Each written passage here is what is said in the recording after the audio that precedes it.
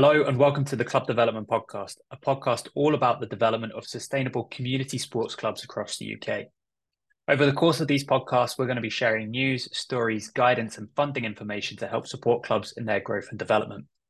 We kick off our very first podcast with a fascinating interview with Andy MacRae, General Secretary of Bealonians FC, who are currently petitioning Redbridge Council to keep their club at Oakfields Playing Fields. Bealonians FC have been in the London Borough of Redbridge since 1936 and are the largest grassroots football club in the borough. At the request of Redbridge Council, Bealonians FC have been caretakers of Oakfield Playing Fields since 2020. Looking after it in the absence of a lease, they have invested in its maintenance and provided a vital lifeline to its community. The club have since learned that the council is planning on granting the lease to Premier League club West Ham United, which would leave Bealonians FC and its 29 youth teams, including 2 girls teams and 10 adult men's teams, without a place big enough in the borough to relocate it. The club claims that if they were to lose the site, it would have a dramatic impact on the health and well-being of the community, counterintuitive to a number of priorities stated in Redbridge Council's strategy. It would also mean the potential privatisation of what is currently a public green space enjoyed by thousands in the community.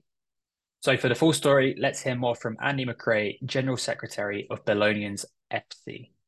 Andy, thanks so much for agreeing to talk to us today. I wondered if you could kick us off by telling us a little bit about yourself and your role at the club. Okay, so my current role is I'm a trustee and general secretary, and I've been general secretary for too long, you might say, at least over 30 years. Obviously, I originally did play a long time ago, and my playing days are, well, they're not quite behind me because I now play walking football, but that's just down the road in a different enterprise. So I've been involved with the club since I was effectively 14, 15. I mean, my father was also a member. He was also heavily involved as secretary and then chairman and president. So we've been involved with Bealonians, or old Bealonians as it was back in the last century, for a long time. Thank you. And I wondered if you could tell us a little bit about the club more broadly in terms of its origins, location, membership size. I know you're a registered charity as well. Yeah. So the club, like a lot of clubs back in the early part of the 20th century, was formed as alumni from what was Bill Grammar School. That's based in London Borough of Redbridge. It was originally in Newbury Park. It's now in just off the Woodford Avenue. And the club grew. I certainly don't know too much about that pre-war era, but certainly from the number of sides, and certainly in London around there, the whole ethos of old boys football, some very big leagues grew around the London area under the auspice of the AFA, the Amateur Football Alliance, who are now, seen as a county FA. That grew from there. The club had its own clubhouse, different, not with its own pitches, but we've always been based in the borough. From there, as obviously demographics and education changed, the links with the schools started to diminish. And what you saw also, obviously at the same time as the gradual decline in male 11-a-side football, the club started to struggle. Now, we've, to some extent, bucked that trend because we started our youth section back in 2002, and that was just 2 sides. That youth section now has 29 teams, including 2 all-female teams. We've sort of kicked off the female pathway, but I'll come back to that. And that's allowed us to keep the number of open age teams that we have, which is now currently 8 open age teams. We play in the amateur football combination, which allows all our teams to play in the one league with free movement of players. And we, roughly between 50 to 60% of our population of our senior section at some point played in our youth section. So you're now getting that pathway back into there. And we also operate 2 veterans teams as well. So that side of it's grown. And then more recently, obviously with the growth in female football, we've kicked that off. We have a Wildcats license, which is the FA's program for 5 to 11-year-olds. And we've got a squad girls license as well now for the 12 to 15-year-olds. And we've been running the Wildcats for just over a year now. And that's allowed us now to start with 2, if you like, I want competitive football, but organised football week in, week out teams. Great. And just on the facilities, I wondered if you could tell us a little bit about where you're based and perhaps introduce us to some of the issues that you've started to encounter. So we if I go back to the sort of 90s, we sold our building, which was a clubhouse without a pitch, primarily because we had the opportunity to move to another place, actually at the same road we are in now, Forest Road, down the end, that was owned by London Transport, as it was then. Unfortunately, London Transport then looked to sell that ground at the beginning of the century, and we moved down to here at Oakfields Playing Fields, originally as tenants of Redbridge Sports Centre, using their pitches. And we rented 1 pitch from Brentford Clubs. Brentford Clubs moved to a new site in Ilford, purpose-built because of their growth. And that presented the opportunity for us to move. Effectively, it's on the same playing field. We've just moved across it. And we became tenants of Brentford Clubs. They still continue to maintain the pavilion and the ground.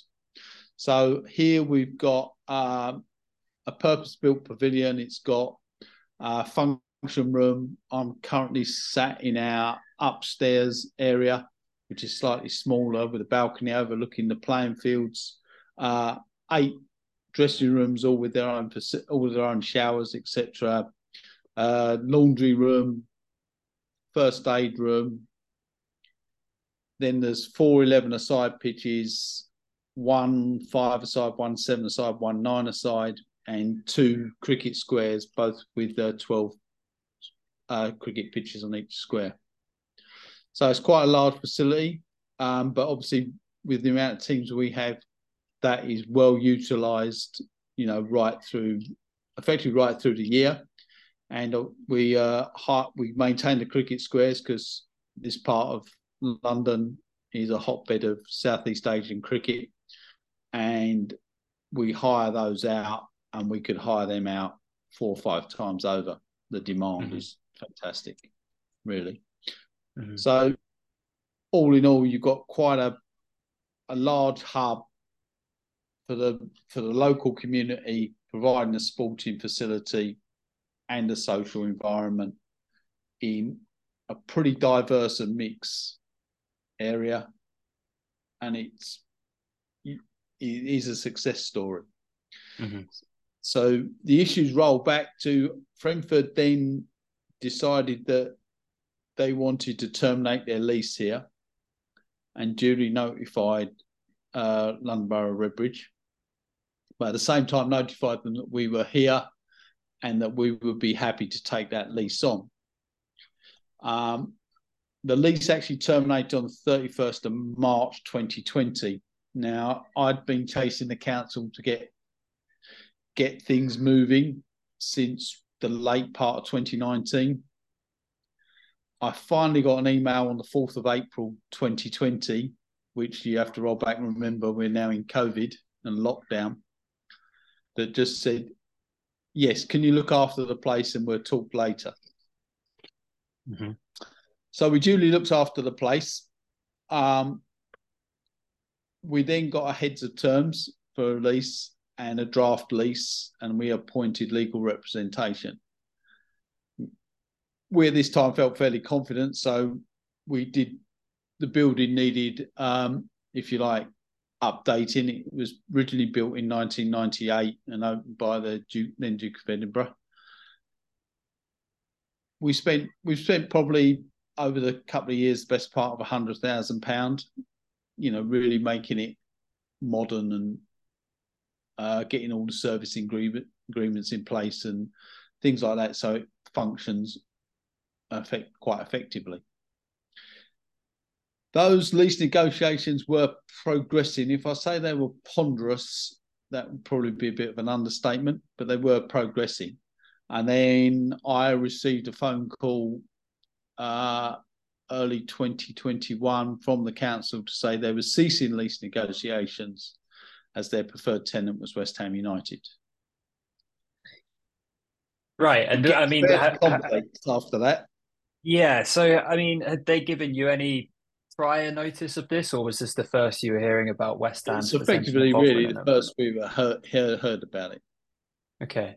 And so you'd been managing it, you'd been running, you'd been basically looking after it, and you still are since sort of 2020. And now there's this kind of indication that they're intending to hand it over to West Ham United, despite the kind of the money you've spent on it, the work you've done over the last couple of years.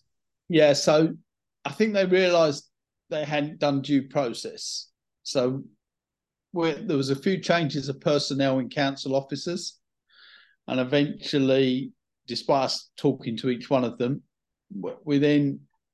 they realised that they said they were going to look at all their open spaces and make leases appropriate, through due process. Well, we did find out the due process more by luck than chance, because they didn't really notify us. There was an advert placed in the local paper for expressions of interest to the lease, and we duly completed our application, submitting all the supporting papers. That process took about 3 months, and we then learned that, lo and behold, the decision was they would offer the lease to West Ham. Which takes us to the recent, because then we've got it certainly a lot more official. So the council officers prepared a paper that went to councillors. It went through their overview and scrutiny meeting, and then last Thursday at Cabinet, it was agreed to empower the council officers to open lease negotiations with West Ham. What do you think are the reasons behind why West Ham are being favoured? Now the fun starts. Now this might test your area of your local the knowledge of your local area. Let's see. West Ham have a freehold on a site at Little Heath, which is where their academy is. All around that was Greenbelt, which the council had that land all taken out of Greenbelt and have a development with it, with Bellway Homes. And it's called the Billet Road development. However, although nobody actually says this yet, to actually get in and out of that site, the amount of traffic that is not acceptable down Billet Road. So they needed the West Ham land to provide the access roads and obviously some additional development. In the paper they put together here, they did say that West Ham will be selling that ground for development, and obviously the funds would be used to develop here, but they've said that the two are unrelated. Right. However, I think it's stretching the credibility a little far to say they're unrelated. Right. Okay. So there's kind of a broader picture here in terms of... Yes, and there's a lot broader picture as well if you roll back, because in 2016 in their local plan, Redbridge Council proposed to build 800 houses across the whole Oakfields site. There was a campaign then in 2016, and it went all the way to the planning inspector, and the planning inspector ruled that A, it was Greenbelt, B, that the number of playing pitches required meant that they needed to keep these playing fields to meet the requirement, and that Redbridge had to change their local plan. We're 5 years on, no, more, 6 years on. They're effectively, we could argue, building on Oakfield by stealth. Mm-hmm. Okay. Yeah. Yeah. What is the impact to the club and the local community if this is to go ahead? What kind of impact would it have on you as a charity?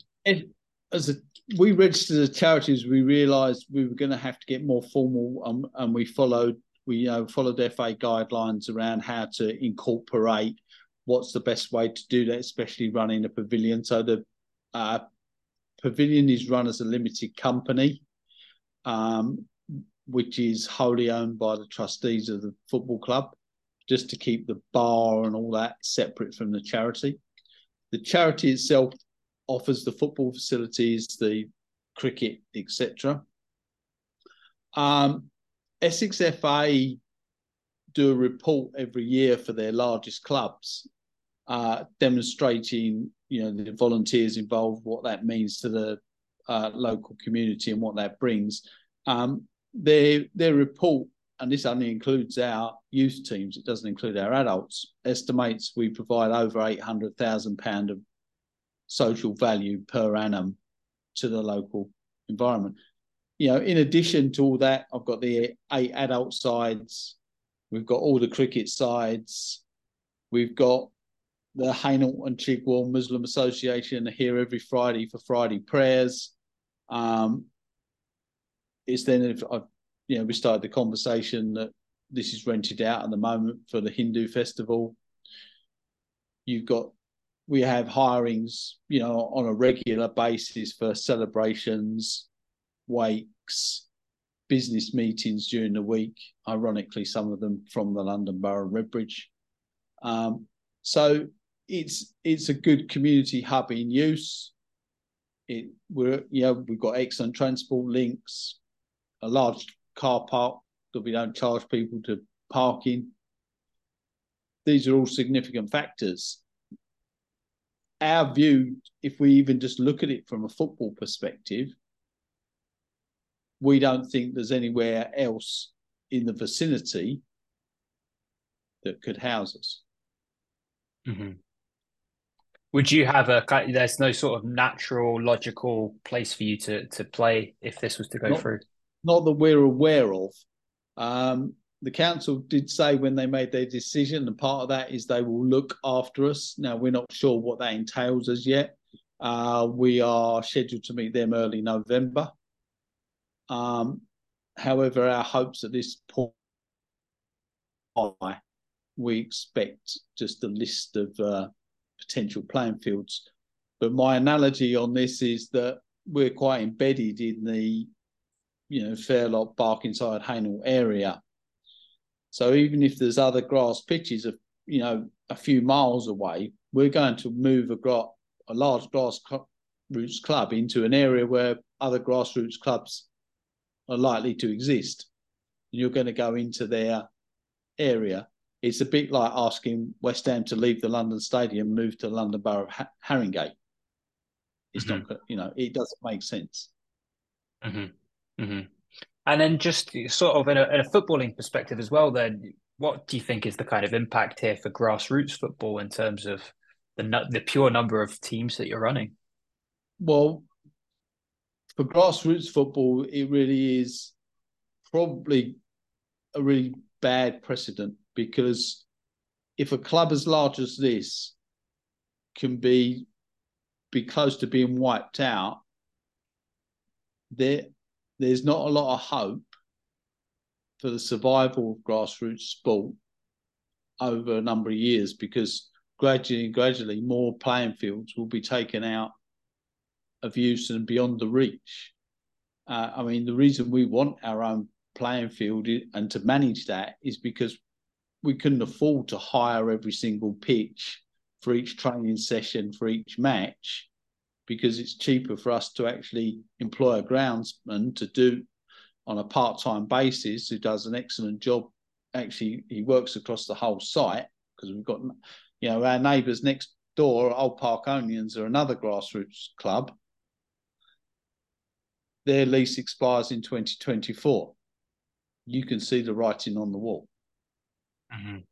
So just on that, what do you think of the kind of learnings here for other clubs of all sports, I guess, across the UK, and what kind of support would be helpful to those clubs in facing these challenges? I mean, there is great support. Currently I'm getting fantastic support from, and you have to talk to your organisation, certainly the county FAs that we have involved, which is the Essex FA and the AFA. Terrific support from Essex Cricket, and in turn then they liaise with the league governing bodies. So we know that there's liaisons with the FA, with the ECB. You've then got Sport England. You might have some issues getting Sport England traction, but your county FAs can help you get that. They will make a big difference in that whole line of who gets involved. We've also got support from, this may not be applicable in your part of the world, that CPRE, which is the Campaign for the Protection of Rural England, who have been very helpful as well. So, look at Greenbelt associations, places like that. There's huge amounts of expertise out there, much more than I realised. And then you've got your own club membership. When you're a large club, especially like ours, with 600 plus members, and then parents, wives, and etc., who probably, some of them don't pay that much interest in football. But when this has come up, we're suddenly finding people coming forward with all different types of knowledge, skills, etc., that can help us. So there is quite a broad, and it comes at you all directions all at once, and everybody's got 1,001 ideas of what you should be doing, can't be doing. So you have to get on board. You have to get some kind of structure in place. I mean, we're becoming a charity and getting a board of trustees was a game changer. Mm-hmm. I think back to the 1990s, when we were still just running as an old boys team. We were gradually declining, probably down to a committee of about 4 dedicated people.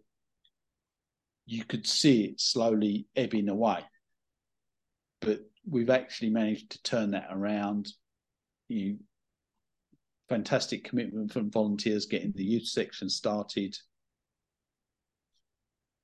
changing to a charity, just advertising for trustees and getting some great people with different skills and things that can help you is fantastic. Mm-hmm. Mm-hmm. Got 2 last questions for you, Andy. One is, what does the process look like for you right now, and how can people support you with that? So we've got a petition on change.org that we want people to sign. We've just gone past the 9,000 mark on that. We need to definitely get to 10, and then hopefully go forward from there. I've got, and then we need to get in front of the Mayor for London. So I'm about to put up on our website a petition there. Unfortunately, you can't use the same petition. It has to be a specific petition for the Mayor of London. But we'll try and address that to get more political support. And then we really go through, we're looking at another 2 angles then. One is obviously through all the governing bodies of what pressure we can be brought to bear. And we are also looking at our legal options, but you have to understand that there's probably quite significant risks going down those routes, and you really do need expertise in that, and that's not easy. Yeah, absolutely. Okay, well, thank you very much for your time, Andy. What we'll do is we'll share the existing change petition you've got just now with our audiences, and then when we get the second one as well, we'll do the same for that. And and work all on our kind of communities to help however we can. But thank you very much for agreeing to talk to us, and good luck with it all. Hopefully it comes out in your Thank you favour. very much. So that was Andy MacRae, General Secretary of Bealonians FC. A really interesting interview, and great to get his insight into what is obviously a very challenging situation for the club. Probably important to highlight that Redbridge Council have come out and since said that West Ham provided a plan that offers investment in the site, rental income, and generate charitable local community benefits. But nevertheless, it's obviously a concerning situation for Bealonians FC that have, obviously invested a lot into that facility and that community, broader community as well. I took a lot away from that interview in terms of how the club has structured themselves and the value of having that structure as a charity, how that enabled them to attract a good quality and quantity of trustees for the organization as well, and just the kind of sheer development, the sheer growth, the sheer scale of development and growth that the club have undertaken in the last sort of 20 years or so is very, very impressive. So genuinely wish them all the best with their petition, and we'll provide the link to that in the podcast notes and on the YouTube video as well. So thank you very much for watching this first club development video. Hope you found some value in it.